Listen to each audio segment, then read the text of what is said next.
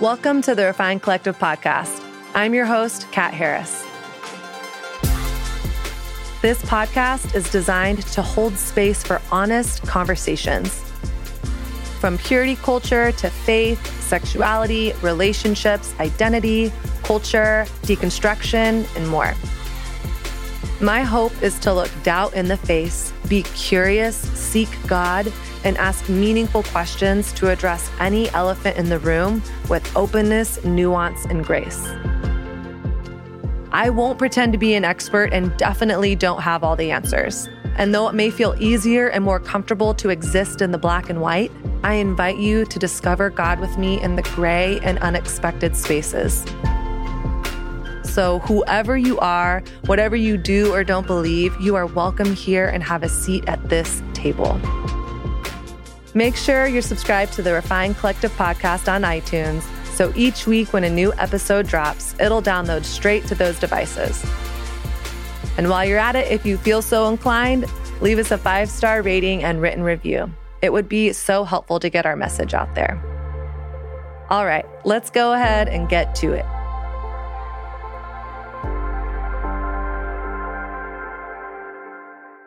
Welcome to the Refined Collective podcast. I am your host, Kat Harris, and thank you so much for being here on this first episode of 2022. A special shout out and thank you to Newsstand Studio at One Rock Center. Thank you so much for producing my podcast. I am so grateful. You can follow along with what's going on at Rockefeller Center on Instagram at Rockefeller Center or on Twitter at Rock Center NYC. All right, we have a little bit of housekeeping before we get started with today's episodes. A few things to tell you about that I'm very, very excited about. First things first, we're test running some new things on the Patreon community. Why? Because I want to serve you more. I want to give you more content. I want to build a deeper and more meaningful community over on Patreon. So here is one thing that we are test running over the next few months. And if it goes well, we will keep it up. I am test running a free group coaching Zoom call once a month for all Patreon members. So it's $5 to join Patreon. Once you join, you can join the coaching Zoom call for free. We did one on Tuesday, January 18th. It was incredible. And yeah, we just want to serve you better here at the Refined Collective. And if we can do that via coaching calls for you, I want to do that. I want you to have those breakthroughs. Now, also, when you join Patreon, you have access to over 50 Patreon exclusive videos and exclusive podcast episodes, like how I got out of $30,000 debt in 1 year and why I left the church to find God, and loads of videos on every topic in between those two things. Now, we're also doing another new thing on Patreon where we release a podcast episode a week early. So if you really like this episode and don't want to wait until next week to listen to next week's episode, which is part 1 of a few-part series called $7 a Day to a Six-Figure Book Deal, I'm sharing all about how I went from making $7 a day to getting a 6-figure book deal. So if you're wanting to listen to those episodes early, go to Patreon, join today for $5, and you have access to that. So those are a few things we're doing that I'm super excited about. You can go to patreon.com/therefinedcollective to learn more and join the community.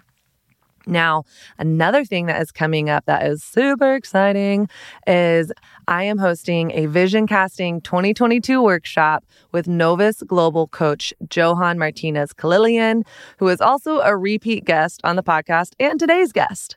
He has a workshop called Break Your Brain, and it's all about getting laser focused and clear about your vision for the year, defining clear goals for every area of your life to then create actionable and implementable steps to really get there.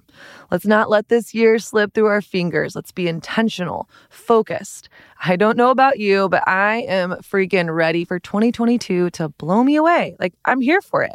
And it starts with taking some time in the beginning and getting 100% clear on where you're headed. So join Johan Martinez-Khalilian and myself on Wednesday, January 26th from 8:30 to 10 p.m. Eastern Standard Time. That's 5:30 to 7 p.m. Pacific Standard Time, live on Zoom for Break Your Brain, a 2022 vision casting workshop. To learn more and grab your spot, you can go to bit.ly/TRCvision. That's bit.ly, bit.ly/TRWvision. All right. Now, here we go. Let's get to the episode. New year. Who dis? It's me. It's Kat. Who are you? What are you doing this year? Where are you headed? I honestly felt like I ended 2022 crawling to the freaking finish line. I had no idea how much the book launch would take out of me. Like, I feel like I creatively birthed this baby and then I was in postpartum for the rest of the year. And I felt like I had nothing creative left to give. I felt completely burnt out in December. So I did a few things. I took the last month off and obviously the first few weeks off of this year from the podcast. And I knew I was starting to feel rested when the podcast ideas just started swirling around in my head for this year. So I'm really excited for the next few weeks of podcasts. But another thing I did was I had some coaching sessions, and I'm actually continuing those coaching sessions for the next 6 months with my friend, Johan Martinez-Khalilian, who was also a coach for the Novus Global firm. And honestly, it felt like therapy. Like, doing these coaching sessions on top of the therapy that I'm already doing was, wow, more healing and more transformative than I could have ever imagined. On our first session, we had this idea of recording it. Honestly, so I could selfishly go back and listen to it and make sure I got everything that I wanted to get out of it. But also, I was like, what if we turn this into a podcast? Like, what if we just both are no holds bar, completely honest, and then we like share it with the world? What if we did that? Why? So you could really have this like raw and unedited look into my life, my career, my process, what makes me tick, where I'm stuck, and also so you can experience what a coaching call can actually look like. In this conversation, which is now a podcast episode, I get real. Johan asks me some really hard questions that I get defensive about at times. Hello. I also cry. One of the biggest breakthroughs I had in this session was realizing I show up in my career exactly how I show up in my love life. Afraid to hope too big, afraid to put myself out there too much, afraid of failure, afraid of rejection. So let's like put myself out there a little bit, but let's not go all the way because disappointment and heartbreak and failure sucks. I also realized how much I let results define me. So, I put my heart out there and it didn't work. I got rejected. I must be a failure. I must not be lovable. Like, love isn't going to happen to me. Or I try big for this career project and it doesn't happen. Well, I must just be a failure. I must really suck. And it's crazy that I would never say like with my lips that that's how I live my life. But based off my actions, based off results, I realized in this session that that is actually exactly what I have been doing, because how you show up for one thing is how you show up for everything. What I really hope for is that as Johan asks me really deep dive questions throughout this call, that you would pause, write them down, and process through them yourself. Like, get a free coaching call out of this. All right, let's get to the conversation. Growing up in Southern Christian culture, I did not receive proper sex ed. In fact, the only sex ed I ever got was to not have sex until marriage. Once I got older, I felt embarrassed by my lack of knowledge and also realized I put myself in some sticky situations simply because I didn't know what I didn't know. So I committed to learning everything I could because with knowledge comes power. And I wanted to be able to show up in this area of my life with informed and enthusiastic consent. That's why I'm so excited to be partnering with Beducated. Beducated is the #1 sexual health resource that gives you tools to level up your love life, your sexual health, sex ed, and consent. They have an online library with dozens of courses that are taught by the world's top experts. I recently took the female orgasm course and learned so much about my body, how it's wired. And did you know that there are different types of orgasms? Y'all, it was so fascinating. So are you ready to level up your love life and get the sex ed you never got? Beducated is offering TRC listeners a 24-hour free trial and 70% off for their yearly pass, which comes out to just $7.99 a month. Just go to beducate.me/The Refined Collective and use my coupon code REFINED. That's BEDUCATE.me/The Refined Collective and use code REFINED. Once the code is applied, the discount is locked in for life. So go to beducate.me/The Refined Collective or use the link in the show notes and use the code REFINED. So I'm going to start off with a couple of easy questions. Okay. You ready? I have my journal. Well, so who's the greatest leader to ever live for you? Who's the greatest leader to ever live for me? That ever walked the face of the earth?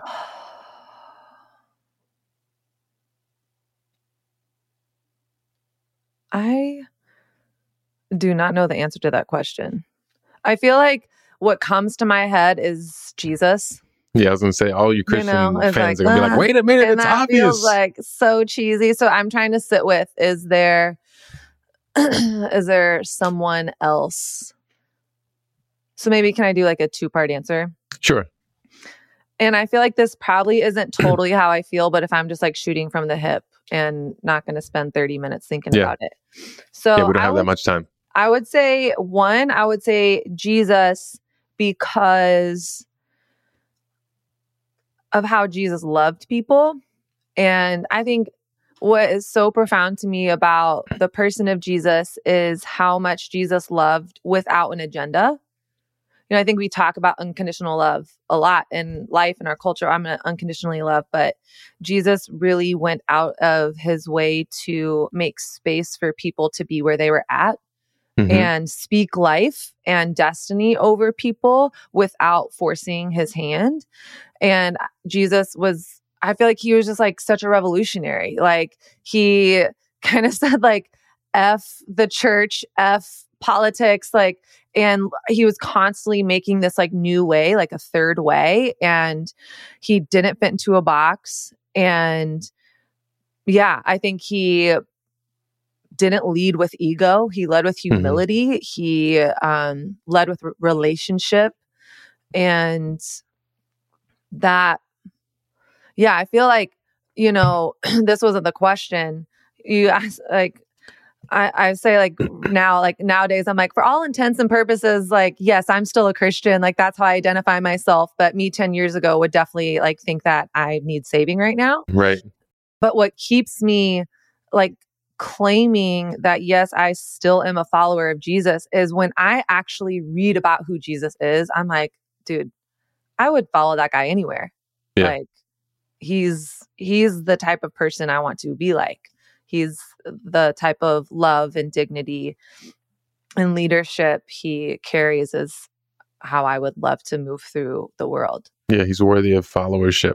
And so you said it was 2 parts. So there's another person? You're not going to be surprised by this and whatever. Is it Taylor Swift? Is it Justin Bieber? Is it? No.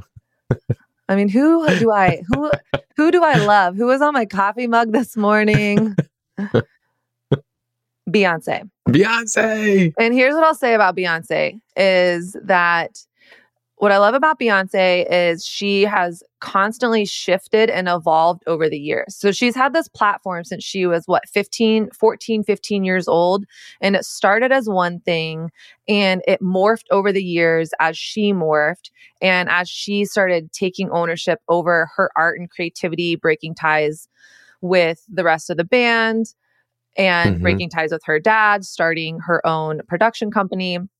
What I've seen her do is have a standard of excellence in her craft where she is constantly innovating and constantly pushing the envelope to not just put art out there, but art with a message and involving people like in that process with her. So she's not like a one-woman show. Although I kind of think she's like maybe like the Wes Anderson of like production, because I feel like she's probably really hard to work with because she has such a vision, but she enrolls people into her vision. She gets like a diverse group of people around her. And she just is constantly pushing the boundary of excellence. And what I feel like she could never make anything for the rest of her life and still be considered one of the like greatest performers, artists. And yet she's still not done.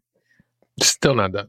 And I think that's really, really powerful. And she uses her platform to share a message. Yeah. Whether you agree with it or not, whether you agree with everything Beyonce says or does or how she portrays her message, she has a conviction and she uses her art and creativity to propel that message forward.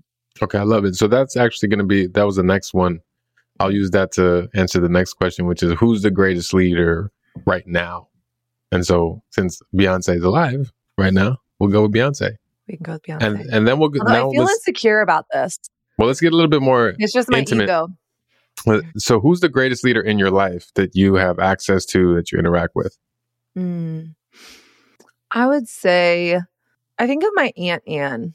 She's lived in Ireland for like 30 plus years. She's gone through like a ton of stuff. My uncle, her first husband, passed away unexpectedly a few years ago, and her, entire world was rocked. Like she could have moved back to the States, and her whole thing was like, what is God's calling on my life? For, 30 years, she's been, what's God's calling on our life as a unit, as a family, as a couple. And she took a year and literally traveled all over the world and like spread my uncle's ashes like all over the world. And I watched her stay so connected to hope while also holding the tension of grieving. And it wasn't as so beautiful to me to have gotten to be a part of that. And now she's remarried to another incredible guy. And I just respect so much how I just feel like she's a person who started something and is finishing strong. Because I think so many people in my own life, I mean, my story, my relationship with my dad, my relationship with other people. I think I've seen so many people start things. I'm the older I get realizing it's so easy to start something, but how do I not just finish and drag myself across to the finish line, but how do I finish well? How do I finish strong? How do I finish in integrity? How do I be my word to myself and others? And also what I love about my aunt is like, she's just so kind. Yeah. About it all. I mean, she's definitely way more conservative than me, like spiritually speaking, probably politically speaking as well. But I mean, I got on a FaceTime with her and my uncle yesterday, and they're like, we're just so proud of you. We're so proud of the woman that you are. We're so proud of the woman that you're becoming. And they just like stop and prioritize relationship and speaking life over people and over me. And I respect that. And I think I respect her consistency. Like she's a consistent, like she is who she is no matter who she's with. And I think that's the hard thing. Yeah. So now let's transition to you. Yeah. And let's talk about your leadership. So first is on a scale from 1 to 10, if you were to rate or give yourself a number for leadership, where would you be? Like, what do I consider myself a leader, 1 through 10, or what is my what's your number? Are you a 5? Are you a 2? Are you a 7? Are you a 10? Wait, I still just want to clarify. Or is it like, how good of a leader do I think I am? Yeah, so if 10 is the greatest leader of all time, right? And then figuring out what is your level 10, right? So that whatever is your level 10, whatever is your level 1, where are you? Yeah. 1 to 10 in terms of your leadership. Man, this is hard. I feel like maybe I'm at a 5, maybe a 6. Okay. I have so many different avenues of leadership in my life. I know I'm not a shit leader, but I think I also see like my underbelly like all the freaking time. Great. So what would it be? You said 5 or 6. Which one do you want to go with? I feel like 5 is a little bit of a cop out, but I'm going to say 5. Okay, great. Usually when we do this with folks, what do you think like the most common answer is? I have no idea. I feel like there's 2 types of people who like think too much of themselves and people who don't think enough of themselves, who like beat themselves up all the time. And I think I definitely lean on that side of the spectrum. Part of me wonders if results from women is much lower and results from men are like, oh yeah, I'm like an 8. I'm like killing it That'd at be the interesting. game. Yeah, that'd be interesting. It's usually 6 and 7 Okay. is the norm. And why do you think that is? Why is that the norm? Yeah, that's like on average, we're getting tons of 6 and 7s when we do this. Well, hopefully that means there is some level of humility saying, I'm not a 10. I know there's room for growth. There's always room for growth. And yeah, so I see, if the average was like a 9, then I'd be like, we got a bunch of, kind of arrogant people with a ton of blind spots out there. So there is a level of humility in that response, a willingness to grow. And then also, and I'm just like thinking for myself why I was choosing between a 5 or a 6. I think, I don't know if this is just because I'm an entrepreneur. I just feel like I don't know what I don't know. Mm-hmm. And I have a natural leadership ability. I've been a leader my whole life. I actually think all humans are leaders. But I haven't had a lot of training. And so sometimes I'm like, I don't know, I think I'm doing a good job. Like, I'm pulling in numbers, people are telling me this is impacting them, but I feel in my gut that I'm not doing a great job. Like I can think of specific ways that I feel like I'm failing my assistant. Mm-hmm. And, or that I have like failed myself or failed my audience in the last year or two. So why people say 6 or 7, hopefully because they think that there's room for growth, but they also think they've achieved some level of success. Yeah. And what we would suggest is, when you go 6 or 7, it's a very safe spot. It's not too high so that, like you said, you don't get perceived as arrogant, but it's not too low that you actually have to do something to improve your leadership. Right? So first thing that we usually do is say, hey, just notice where you're measuring yourself, because ultimately this is a subjective thing. You're determining this from just feeling, instead of like, well, actually, how do we measure where we're at as leaders? How do you know where you're at scale from 1 to 10? And so this would be the next phase is, all right, let's imagine tomorrow you woke up and you are a 10. What would you start doing? What would you stop doing? And what new results would you be getting? So I wake up tomorrow and I see myself as a level 10 leader. You are a level 10. Yeah. I'm at a level 10. Well, the first thing that came to my mind is clarity. Like a level of clarity with my vision, where we're headed. I think I've felt like I've been on this hamster wheel for so long and like reactive towards things, whether it was reactive towards jobs coming in or reactive to my book launch or whatever it is. And so I feel like I'm at this point now where I've lost sight. I don't know where I'm leading this ship. I feel like in this last year, there's been a part of me that's like, I'm so tired. I'm so burned out that I just want to get off the hamster wheel that no one told me to get on, that I created. So I think waking up and being at a level of 10 would be a real, like a grounded clarity of here's what we're doing. Here's why we're doing it. Here's who we're doing it for. And here are the steps we're taking in the next quarter, 6 months, year, 5 years. Yeah. And so I feel like that would be there. Probably a lot more delegation. It would mean me doing less of some of the stuff, less of some of the stuff I'm doing.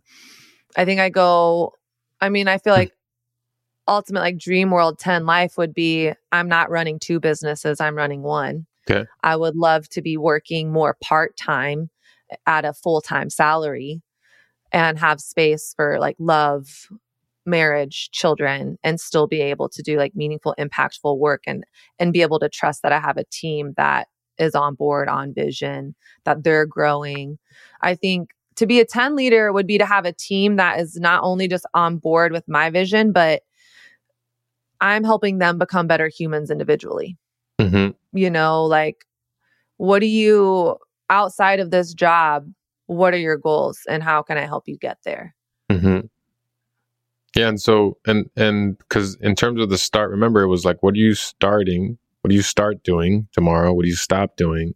And what new results? Right. So the only specific start stop that I heard you communicate was, I'm going to stop running 2 businesses and I'm going to start running 1. And so the first thing to notice, because a lot of this work is noticing how your mind works, right? So even with this type of exploration, when it comes to vision, more often than not, we start off really vague and we do that strategically. So the first thing that I'm going to invite you into is just noticing how your mind, there was a lot of more, better, you said, I want clarity. And that's where we're going to go right now, is like, how do we get specific with what you start, what you stop, and what new results you want? And it seems like rest is a portion of that. So what would it look like to be productive with some specific results and have all the energy you want and do it effortlessly? It seems like that's something that's intriguing to you. Yeah, it is. Yeah. I think with what I'm thinking about specifically when you're asking these questions is the refined woman. Because with photography, it's always felt really easy and clear to me. I take pictures. Here's what I charge. And here's the ROI. Here's how much I can project making. I think I've, for a long time, felt like the financial pathway for the refined woman has felt really elusive. And I mean, I say that, and this year is like the biggest financial year that I've had with the refined woman. Like I could quit photography tomorrow and I could live off what I make at the refined woman, which is great. But I feel like the things that are like bringing me in the most money are not the things that I like doing. Like I'm still, for the first time ever, I'm getting really big sponsorship deals. Honestly, the thing that brings me most life out of what I do right now is I do this Patreon. So I do this like weekly video for a private community, and it's a membership only thing.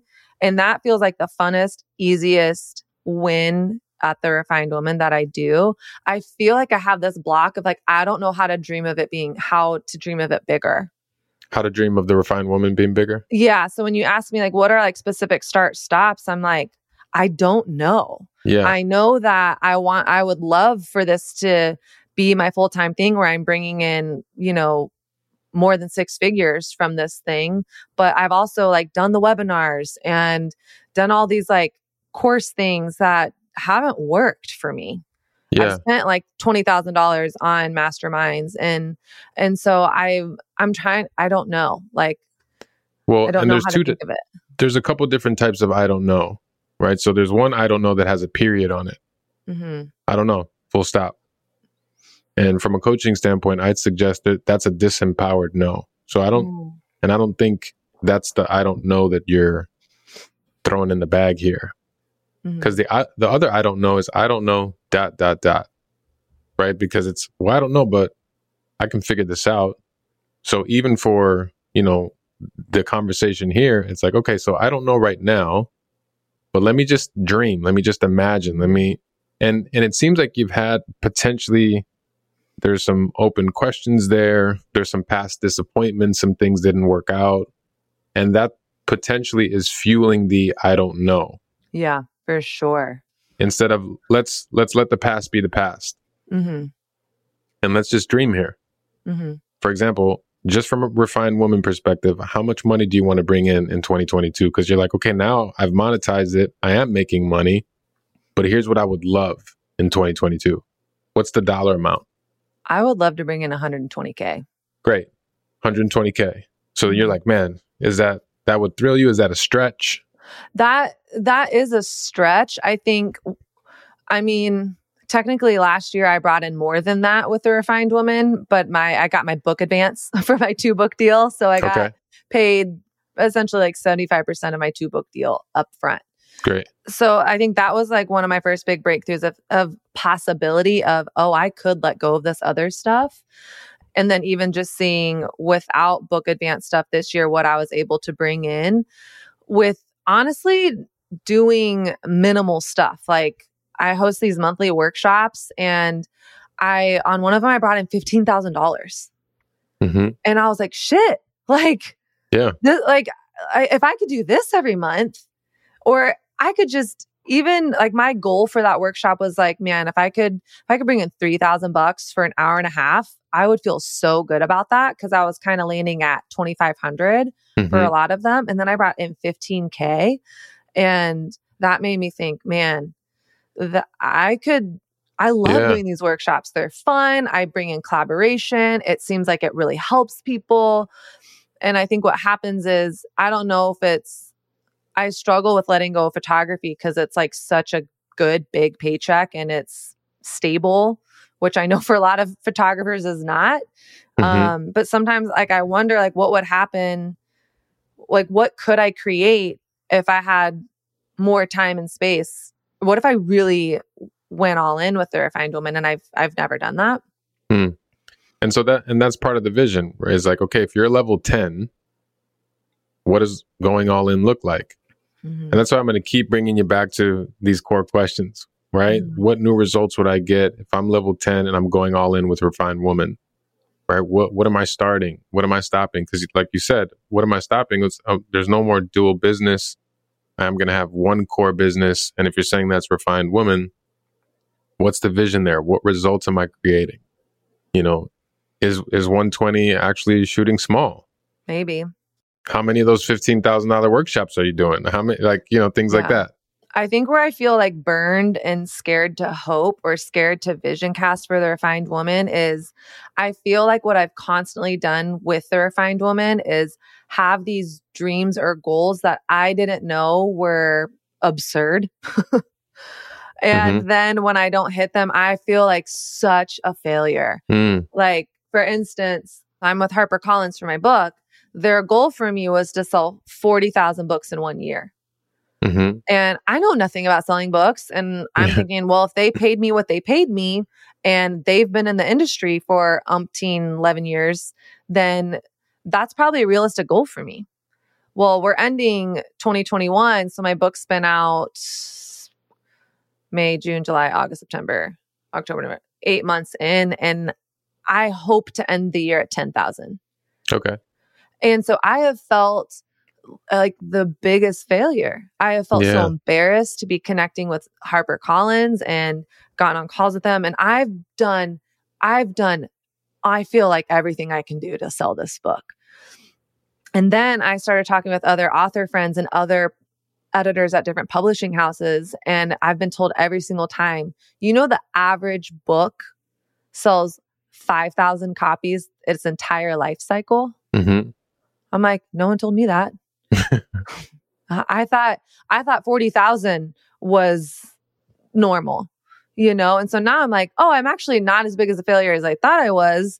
I still wish I could have hit that 40K. Of course that. But I feel like to me, that feels like a metaphor of what has happened constantly with the refined woman. I'm going to spend $20,000 on this mastermind. I'm going to do everything that they tell me to do. I'm going all in. I'm going to do this course launch. It's going to be a $50,000 course launch or $100,000 course launch because they said if I do all this right way, I spend $30,000 on ads and I bring in $5,000 from my course launch. Yeah. And I do that 3 times and I'm like, fuck, like, do I just have the most unrealistic, do I think too highly of myself?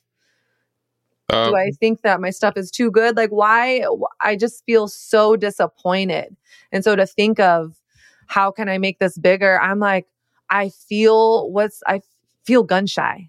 You're touching on something that I actually love to talk about from a coaching standpoint, because there's a tool that we use. It's called Vision Reality Gap.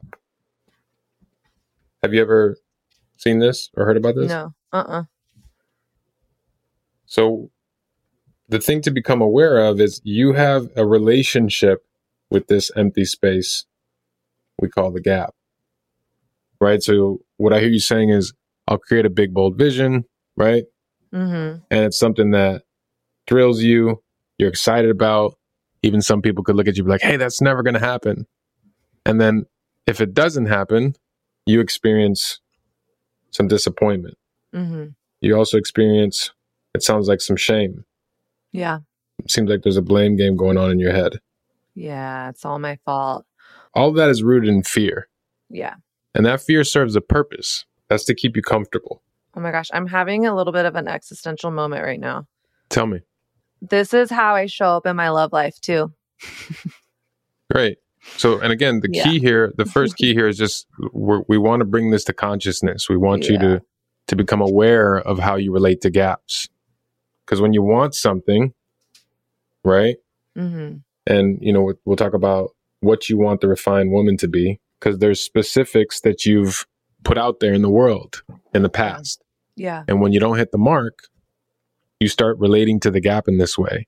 Yeah. What we want to bring into awareness is there is a strategy that your mind is running. Yeah. And it's trying to keep you safe. It's trying to keep you protected. So it's not doing anything bad. But what we know is it may not always help you get the results that you want. You're noticing the blame. You're noticing the disappointment. You're noticing the shame. And then what happens is you respond in a specific way, and you respond by lowering the vision. Mm-hmm. Oh, tried that. It's not going to happen. Or don't want to dream up that big again because I know what happened back there. Yeah. And again, it's serving a purpose, right? It's accomplishing this.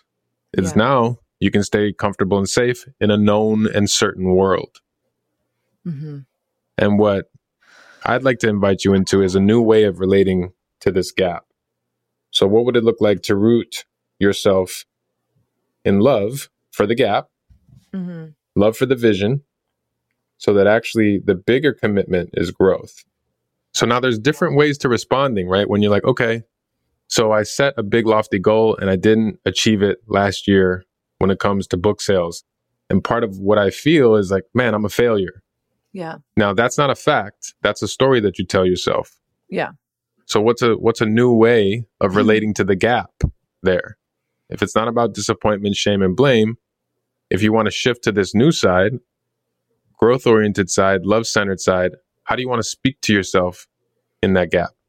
I think perhaps first giving myself space to feel and acknowledge the disappointment. Okay. Yeah. And because I feel like when I feel, it's like the first thing that happens is I feel super disappointed. And then I immediately go to shame, beat up. Great. Shame, beating myself up and comparing myself. Well, she did it. I feel like my message is better than hers and clearer than hers. Like, why did that? Oh my gosh, I suck. Like, everyone knows what I've been trying to hide about myself this whole time, that I'm a fraud. I don't have what it takes. And I've just publicly failed. Like, it's all my fault. So I get into like this like self flagellation cycle. And I think that is a form of abandoning myself, because it's not giving myself the permission to feel like, okay, man, I had this really big dream and I did the best that I could and I didn't achieve the goal that I wanted to achieve, or I didn't get the outcome that I wanted to get the outcome. I'm sad about that. I'm disappointed. And can I give myself the space to sit in that disappointment without going to self beat up or also fantasy land? Like, I feel like those two things can happen, or it's like, you can beat yourself up, or you're just like playing fantasies of like what could happen in the future without really thinking about how I'm actually feeling. So I think first, let me move through the wave of like disappointment. And then let me remind myself of what's true.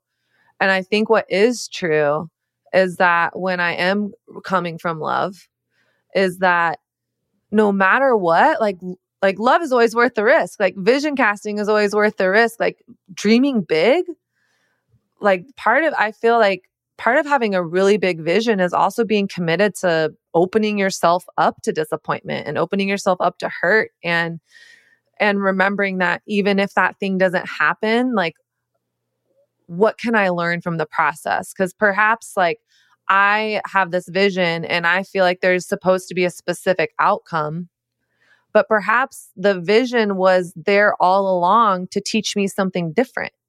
So maybe it's having that vision and being really clear about it And then also surrendering and trusting the process. And no matter what, asking myself, okay, like, what can I learn from this? Like, what is this teaching me right now? Yeah. So notice when you relate to the gap from a place of curiosity, you start to realize you have options of what you feel in that space. Mm-hmm. Do you want to experience disappointment? So even if it's like, okay, this time I let myself feel the disappointment, do you want to feel disappointment every time you don't hit a goal? Well, no, I don't want to feel disappointment sucks, but I also think it's just a feeling. Yeah. Well, and so part of what we want to get curious about is what if your first instinct is not disappointment? What if it's not the first feeling is shame? If there was another option so that when you don't hit a goal, your first feeling is actually curiosity or, excitement or fill in the blank of whatever is possible. We just want to start to consider what's possible here, because what's going to set you up for success, at least from the outside looking in that I can see, is when I'm dream casting, right? When I'm, cooking up vision, if I know that when I don't hit marks, I don't go to a place of shame and disappointment, what am I more prone to do? Keep dreaming when I don't hit marks. Mm-hmm. So now I know it benefits me to find a new first stop when I'm not hitting marks. Mm-hmm. So that's all we want to be curious of in this space, is to know that, Kat, you have a choice in how you relate to gaps, right? And part of that is in how are you interpreting missing a mark? What's the meaning that you have in the moment? Because if it means, oh, I failed, of course you're going to feel disappointment. Yeah. But it is not a fact that you failed. That's a story that you tell about the moment. Oh, that was really hard for me to accept. Yeah. Good. Yeah. Talk to me. Yeah. I feel so much resistance to that. And I don't know if this is like athlete mentality in me of, well, if I lose the tennis match 6-4, 6-4, like I lost, I did fail. Like that's just like in my head, I'm like, that's just like the black and white facts of it is like, and is it okay if I am okay with failure? And in that also saying, what can I learn from it? Be curious. So like, it's like, I hear what you're saying. And then I feel like maybe athlete Enneagram 1 perfectionist is like, no, like I am only worthy of celebration. I'm only worthy of this. I'm only worthy of like having a good moment if I actually hit the mark that I've set for myself. Yeah. And so all we want to get curious about is, how does that belief actually hold you back? Because it's a belief. Holds me back. Yeah.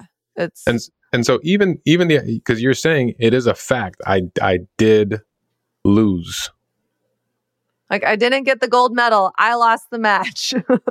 Yeah, but again, there's so many different ways of talking about, interpreting, and interacting with that moment. Yeah. Well, also like not everything in my life is a tennis match. Right, exactly. Like it's okay if some things have like, okay, yeah, like in order to pass your driver's test and get a driver's license, you need to hit these marks. Yeah.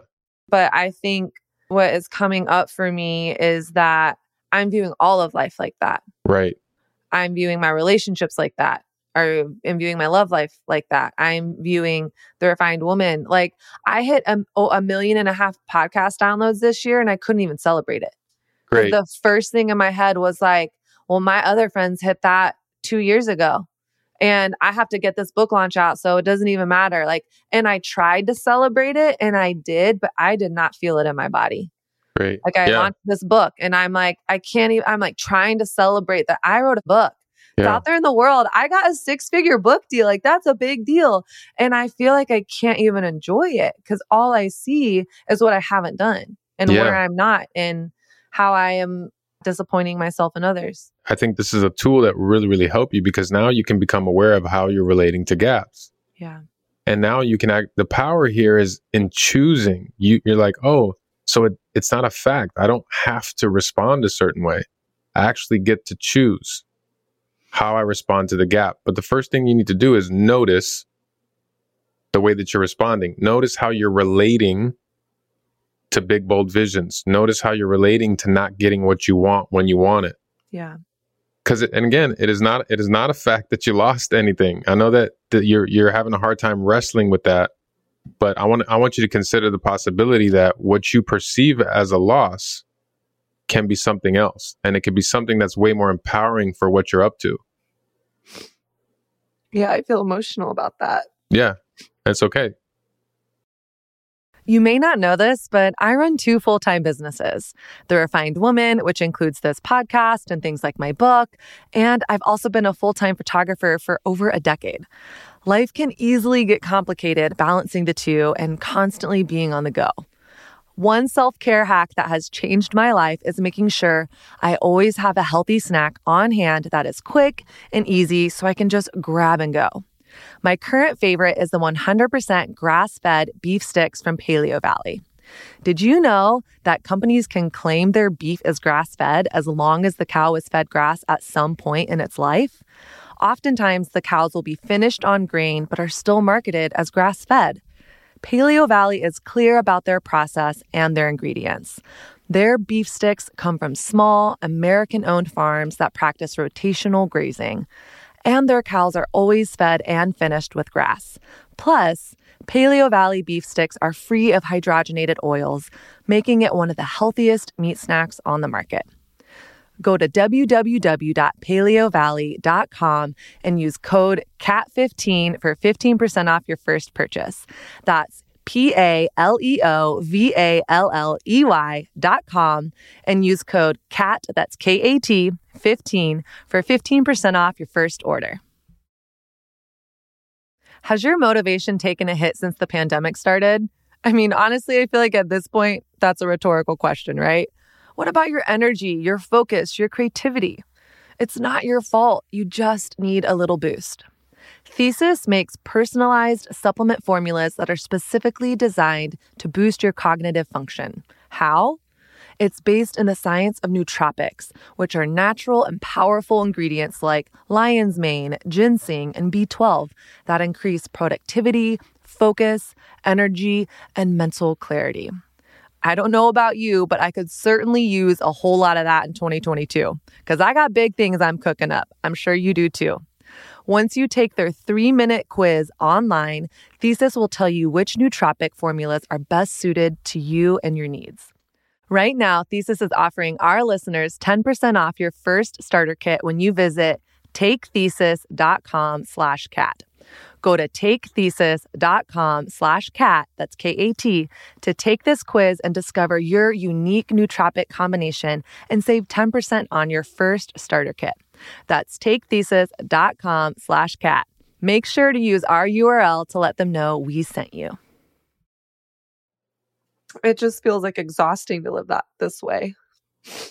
Yeah. It sucks to like I see other people and I'm like, why can't I just like be happy that I've done what I've done and I'm doing what I'm doing? Like, and I feel like I feel how it is holding me back, like in my career. It holds me back in every area of my life. Mm-hmm. Yeah. And the good news is, you have access to another way.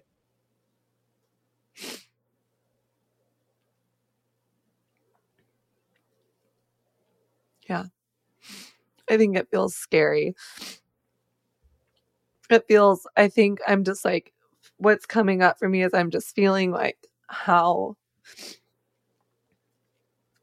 since day one, I've like loved the Refined Woman. And at this point, it's not even about that. Like, it's not even about the name or anything. It's like, I feel that I have a calling on my life to like be a voice and to like share truth and to hold space for women. And like, I care so much about it. And I see how like me living in disappointment and shame is actually like selfish, and it's keeping me from like doing the thing that I believe that God has me to do. Mm-hmm. And what would it look like if your identity is not rooted in outcomes? I mean, I feel like it would feel like a big freaking relief. Like it would feel like an exhale to be able to do something and then, all right, wow, that workshop brought in 15,000. Like that's amazing. Or wow, like I get DMs every single day where a woman is like, I read your book. It has literally changed my life. And it doesn't even sink in. I'm like, moving on. What's the next one? The only thing that like lands is like when I get hate mail, which is also every day. Right. And so I feel like if I was living from that space, I feel like not only would I be able to like be exhaling through my days, but like I also can't give what I don't have. So if I am living from a place of fear and comparison and shame, then how am I actually able to fully show up and love others and live the message that I want to live for other people if like I believe it for everyone but myself, and I really can only give out of the outflow of what I have inside of me. So it feels like my cup is actually kind of empty and I'm trying to give from that place, which makes sense why I feel so burnt out. So if it were different, I think it would feel restful. It would feel exciting to dream and because now outcomes don't make or break you. Yeah. All you can do, like a scientist, is examine the outcome, right? And say, okay, what did I learn? How can I get better from this? Because this outcome doesn't define me.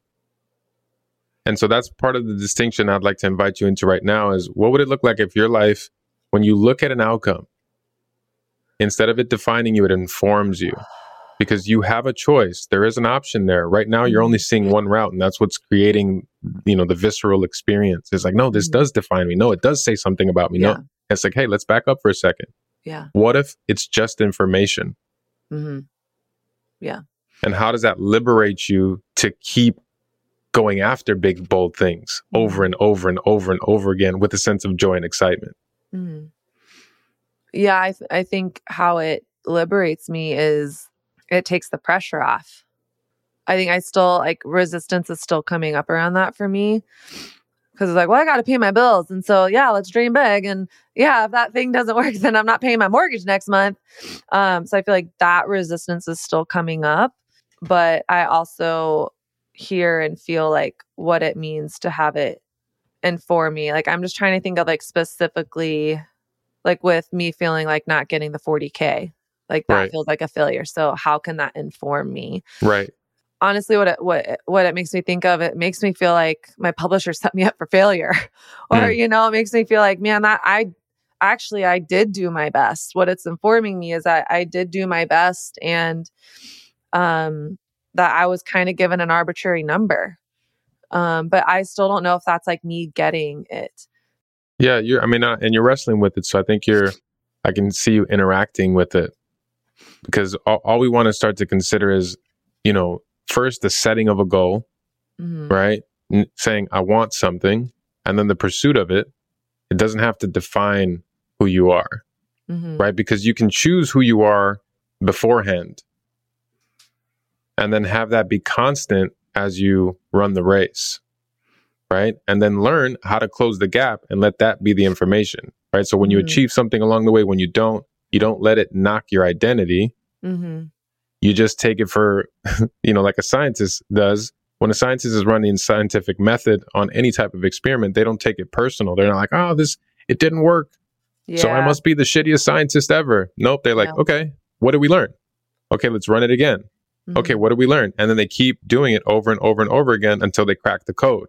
That's how they close gaps, because they keep the scientist mentality. They stay curious. They're not attached to whether or not it worked. They don't put their own identity at stake there.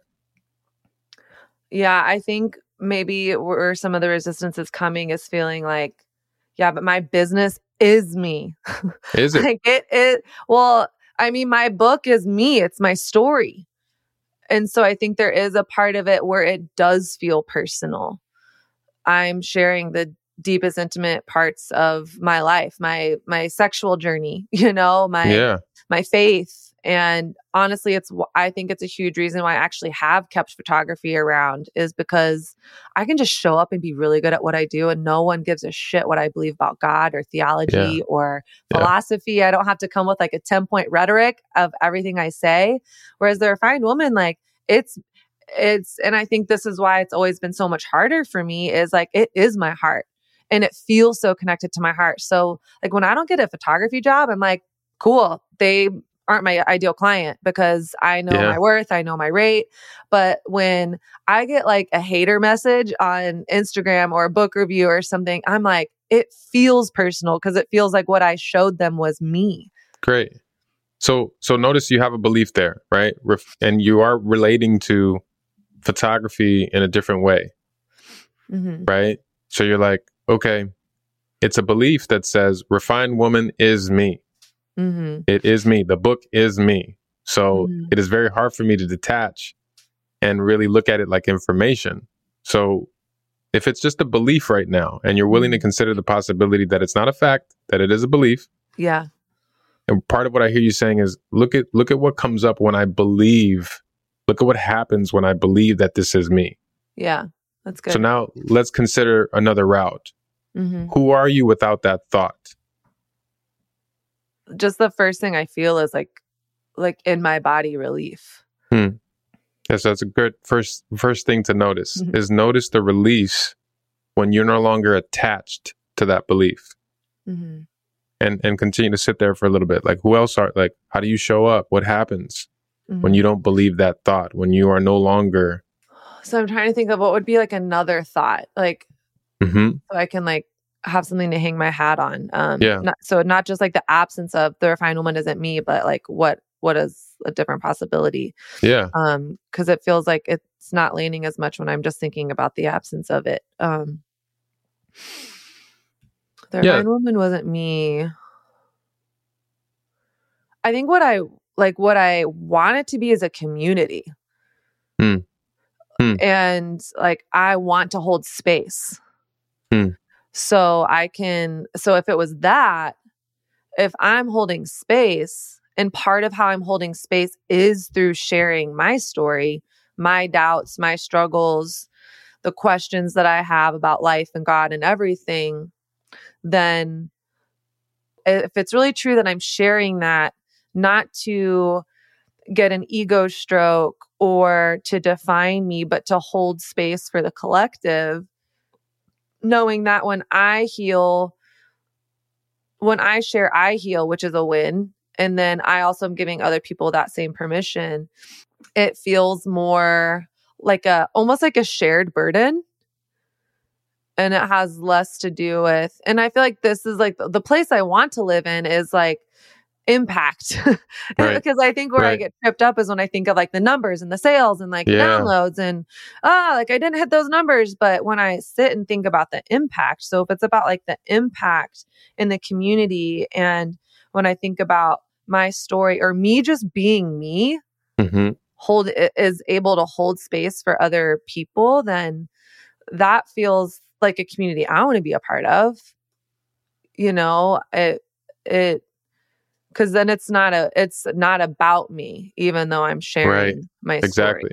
Yeah. And so it looks like you came up with some really cool realizations as you started to uncover that, right? It's like, oh, well, whenever I'm really preoccupied with outcomes, it's about me.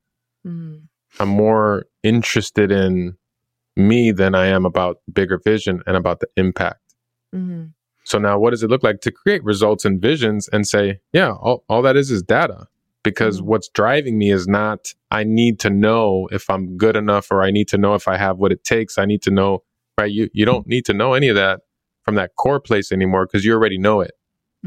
You've embarked on a journey knowing some core things about yourself. I'm good enough. I have what it takes, right? I'm valued. I have power. Okay. Now I get to go play.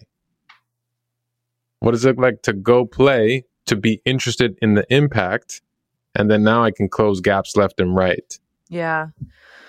Yeah. I think when it's like the first thing that came up when you asked that is, I think when I'm caring about results and money, which it's a business. Like, I don't want to just be like, oh, if you build it, they will come. And I'm just going to focus on impact, which it's like, I feel like it's a fine balance, because it's like, yes, this is also a business and I need to figure out what's my ROI and all of that. But I feel like even just if I'm thinking back to the course launches I did, the only reason why I created a dating course is because I was told, you're single, you have a platform, you're dating, this could be really profitable for you if you talked about it.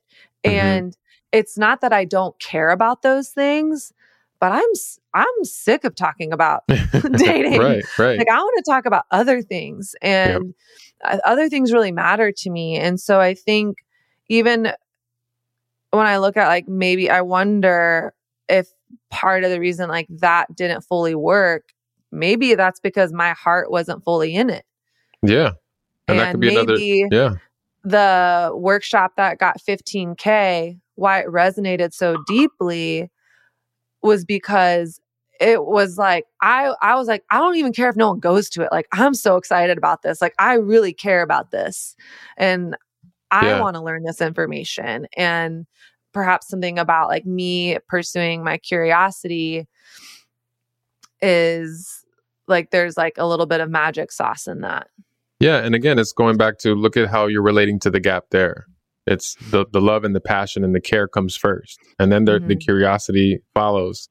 And it's like, that is the empowered way to show up for what you want. And remember, originally this conversation where we're at now came up from you saying, man, like, when it comes to the vision, I'm really tired. I've had disappointments. I've had things that haven't worked out. And so I'm kind of skittish. At least part of what I heard was like, I'm kind of skittish when it comes to dreaming up what's next and even continuing to dream big. So all we want to do is rectify or heal that part, right? So that you could say, what would it look like for me to no longer relate to the gap from this old place that's creating that skittishness, but to relate to the gap from this really big, bold, beautiful place, so that I can continue to create sharp ROIs, so that I can continue to increase my income. But if I fall a little bit short, I'm not going to the shame place anymore. Now I get interested in what information that I can learn so that I can hit the gap next time. Right? Because if it takes you 16 months instead of 12 months, is it worth it then? Right? So you can have both. You can have, it's what's the win-win for you, so that you're continually going after sharp goals. You know what you want. You're creating the life of your dreams, and you're actually showing up to create it instead of some of this old algorithm that's really not working for you anymore. Yeah. So part of, the invitation, this we've deviated, and just a little bit from the original thing that we were doing. And I think it took a good course, because now you're able to explore a little bit of what's running you. And still the challenge is, okay, when it comes to this big, bold, audacious vision for 2022, that would be a thing that I'll invite you into, for the next time that you and I connect.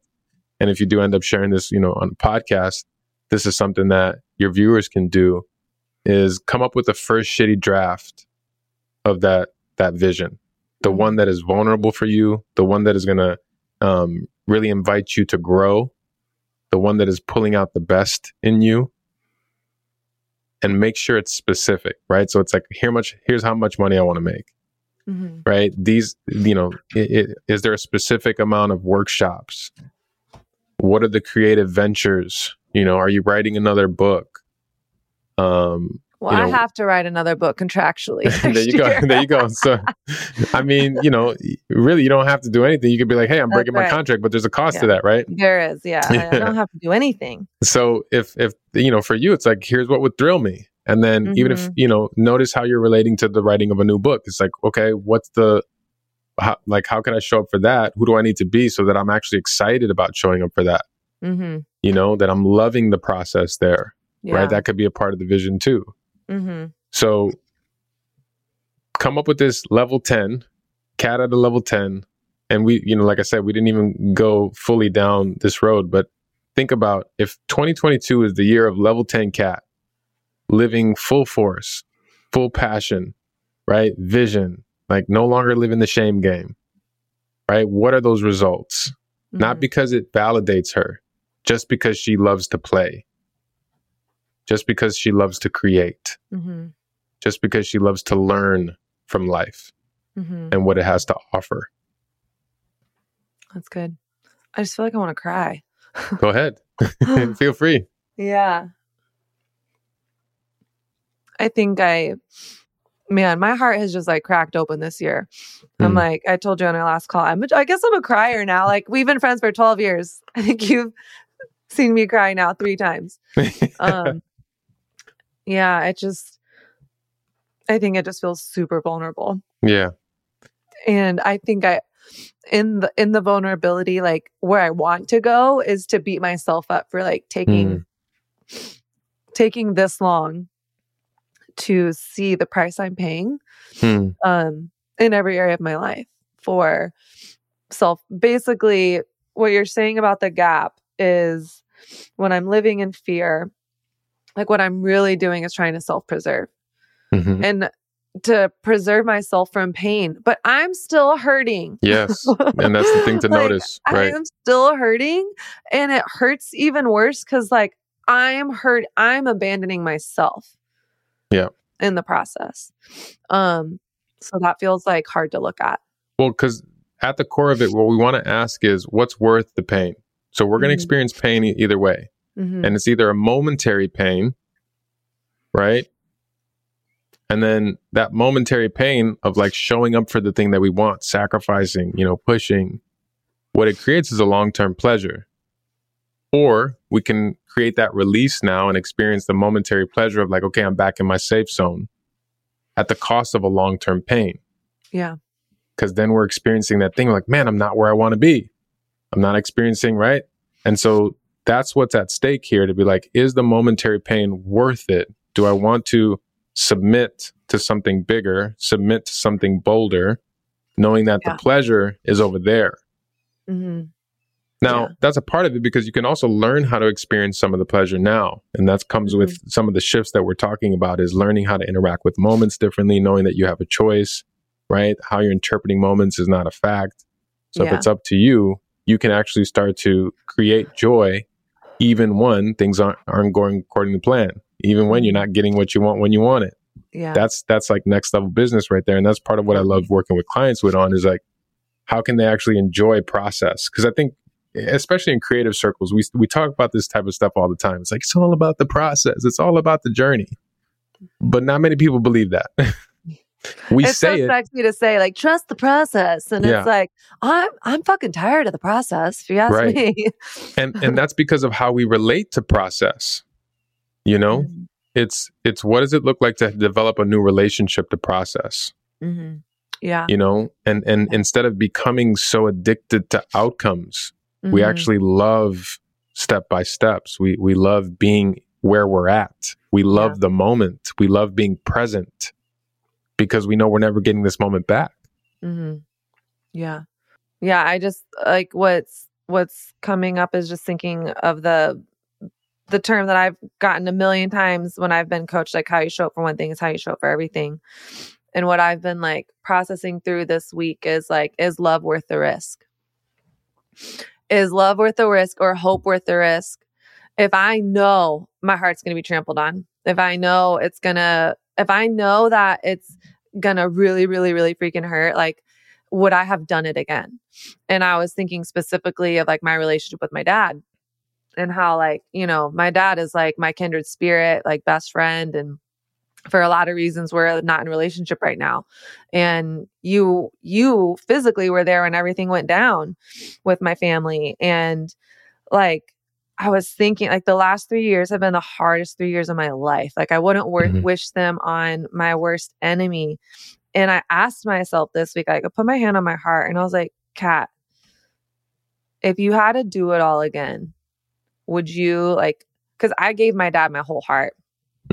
And I was like, would I do it again? And I was like, yeah, like I totally would. I would do it in a heartbeat. And in fact, the only thing I would have done differently is to give him more of my heart. Like, because this pain sucks, but like, I learned how to love. I learned how to give my heart to someone. And so I've been like thinking, like, as you're saying this stuff, like how you show up for one thing is how you show up for everything. Like as soon as you brought up that vision gap, and I was like, this is literally how I show up in every area of my life. I think over the last 3 years, I've like really questioned, is it worth it? Like, is it worth it to keep putting myself out there with the refined woman when I get the nastiest messages from people like all the time? And especially mostly from people who claim to share my faith.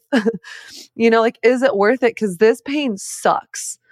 And then like, I look back at this like scenario with my dad and I'm like, and then I've looked at like other scenarios as well of like, dating and stuff like that. Like, would I have done it again if I knew that the outcome would be heartbreak? And the answer every single time this week when I've thought about it is yes, I would have done it. And the only thing I would have done differently is I would have actually dreamed bigger.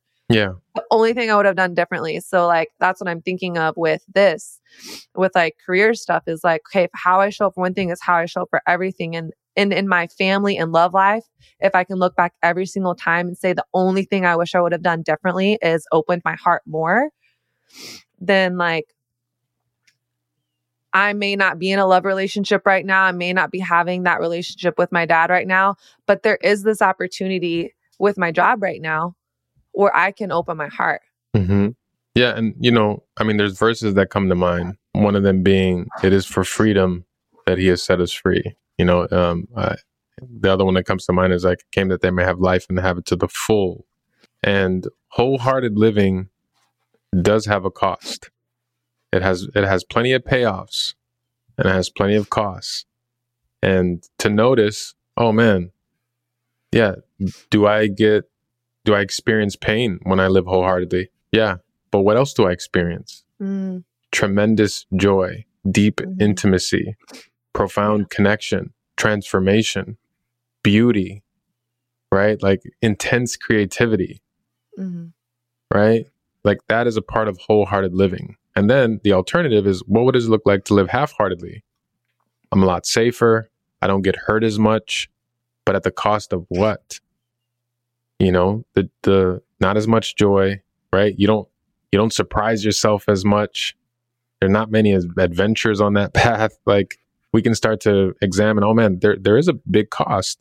And many people, because they don't want to get hurt, that they're like, I'd rather have that life. Where we're at, because obviously we know who we serve and the God that we answer to, it's like, we don't want to play small. We don't want to dim our light. What does it look like to fully shine and show up with our whole heart? Because ultimately, that's what it means to be alive. This type of work, it's life altering, to start to get to the bottom of narratives and figure out what's running your life and, how you're relating to experiences. I think you were willing to jump into some good work today and just allow the work to work you too. It also is the weirdest feeling to like feel my heart this way. Yeah. Like, what the hell? But it feels really good. Like I honestly feel like I'm in this like metamorphosis right now. Yeah. Where it's like I realized this fall with dad and through dating, like I'm paying a really big price for self-preserving. Yeah. And I'm actually, not only am I like paying a big price, like I'm not getting what I want. I am like, I have like bricks around my ankles. It's keeping me from relationship. It's keeping me from breakthrough. And so I feel like I just had this moment of decision where I was like, I'm just not going to hide anymore. Yeah. Like I'm not going back into hiding. And it feels like, I feel like I'm crawling in my skin. Like I feel like before, if I would even feel like a tinge of, like feel like there's a lump in my throat, I'd be like, let me like throw in the joke, right. Or just like, and now I feel like I can't stop it. Yeah. It's, and pain liberates you. And so now it makes sense because what I experienced I think you experienced with your dad and even like some of the ups and downs that you've had in dating. I think we need the pain to break us so that we finally wake up. I don't know why it works that way, but it's like, it's almost essential to the recipe of enlightenment, awakening, you know, creating a high level awareness. It's like, we need to hurt a little bit. Yeah. And so you take the things that we think we care about the most, or that we think matter the most, and then that's what opens us up to like, oh, this is what really matters. This is who I really am. This is what life is really about. And then we actually start to get, you know, to living. It kind of clicks for me now to be like, oh, that was the same thing that I experienced with, it's like, that was the beginning of your breaking open, you know, with your father. And like I said, like with dating relationships, but here you are now, and I'm telling you, the best is yet to come. Yep. Yeah. I feel like I was journaling a couple days ago, and I was like, man, I feel like I'm coming alive again. Like, I feel like I've like been asleep, or like, honestly, I feel like I've been dead for the last, like, I was a dead man walking for that first year after my dad relapsed. Like, I couldn't work. Like, I felt like I was just in this constant zombie fog. And I had this like, but now I'm experiencing heartbreak again, cutting my dad out of my life, feeling rejected in dating. But it's wake. I feel awake and alive and creative and focused. And I was like, man, like, pain killed me. And pain also brought me back to life. Like, pain resurrected me. And so I've just been sitting with that this week of like, man, pain can do both. And as I'm like thinking about like, you know, is love worth the risk? Is love worth the risk? Because like, love kills me. Like, it literally, like, it's like, if you are going to love someone, you are going to die 1,000 deaths with that person, you know, and with yourself. And I was like, I really sat with it. And I was like, every single time it was worth it. Like, the pain is always worth it. So I think it's remembering that. Yeah. I mean, and it is death and resurrection over and over and over again. I think learning how to love winter, because after the winter, we know the spring's coming. And I think that's part of it that I've learned too is, you know, growing up in Chicago, if we want to use that as the metaphor, it's like, I hate wintertime. I'm just looking forward to spring and summer. And if we aren't fully versed in embracing winter, you know, there's going to be a large part of our life that is just drudgery. And it doesn't have to be. You know, we could learn how to love the winter as much as we love the spring and the summer. We can love the times of mourning. You know, we're experiencing grief and gratitude at the same time, because those two things, you know, they aren't mutually exclusive. We can actually engage with them at the same time, to go through grief and pain and also experience this immense gratitude at the same time. That's, I think, emotional maturity. This is one of those episodes that feels super vulnerable for me on multiple levels, because first of all, I feel like I'm just like walking around naked, showing you my heart, like showing you my underbelly. And I'm also like, I have no idea if something like this would be interesting to you, helpful for you. Maybe I'm just feeling that vulnerability hangover, but it feels vulnerable. I hope that it was encouraging to you. I hope that in some of the questions Johan asked me, like, all right, what does your life look like if you're living at a 10? Who are the leaders that inspire you? What type of leader are you on a scale of 1 to 10? Where are you playing small in your answers? Are you letting the gap define you instead of informing you? That has been a big one for me ever since that call. Just noticing. So much of coaching is not about judgment, but about noticing, how am I showing up? And for me in this call, I realized, oh my gosh, I do let the gap between my vision and reality completely define me. That's why I don't want to put myself out there anymore, because I feel so defined by the results that I do or do not get. And that feels really humbling to look at and admit. But we can't do brain surgery on ourselves. So even though I'm a coach, I need a coach. And whoever we are, we need outside perspective to point out those blind spots. So I hope this episode was helpful for you.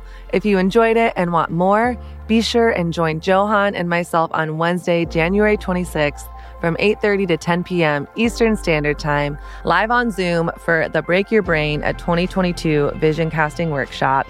To learn more and to sign up, go to bit.ly/TRC Vision. That's bit.ly/TRC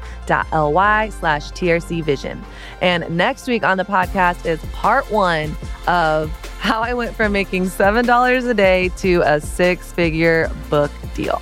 So this is the first time I'm ever giving you a window into really my finances and my full career story. So I hope that it is supportive to you. If you want to listen now, go to patreon.com/The Refined Collective or join us next week on whatever platform you listen to your podcast.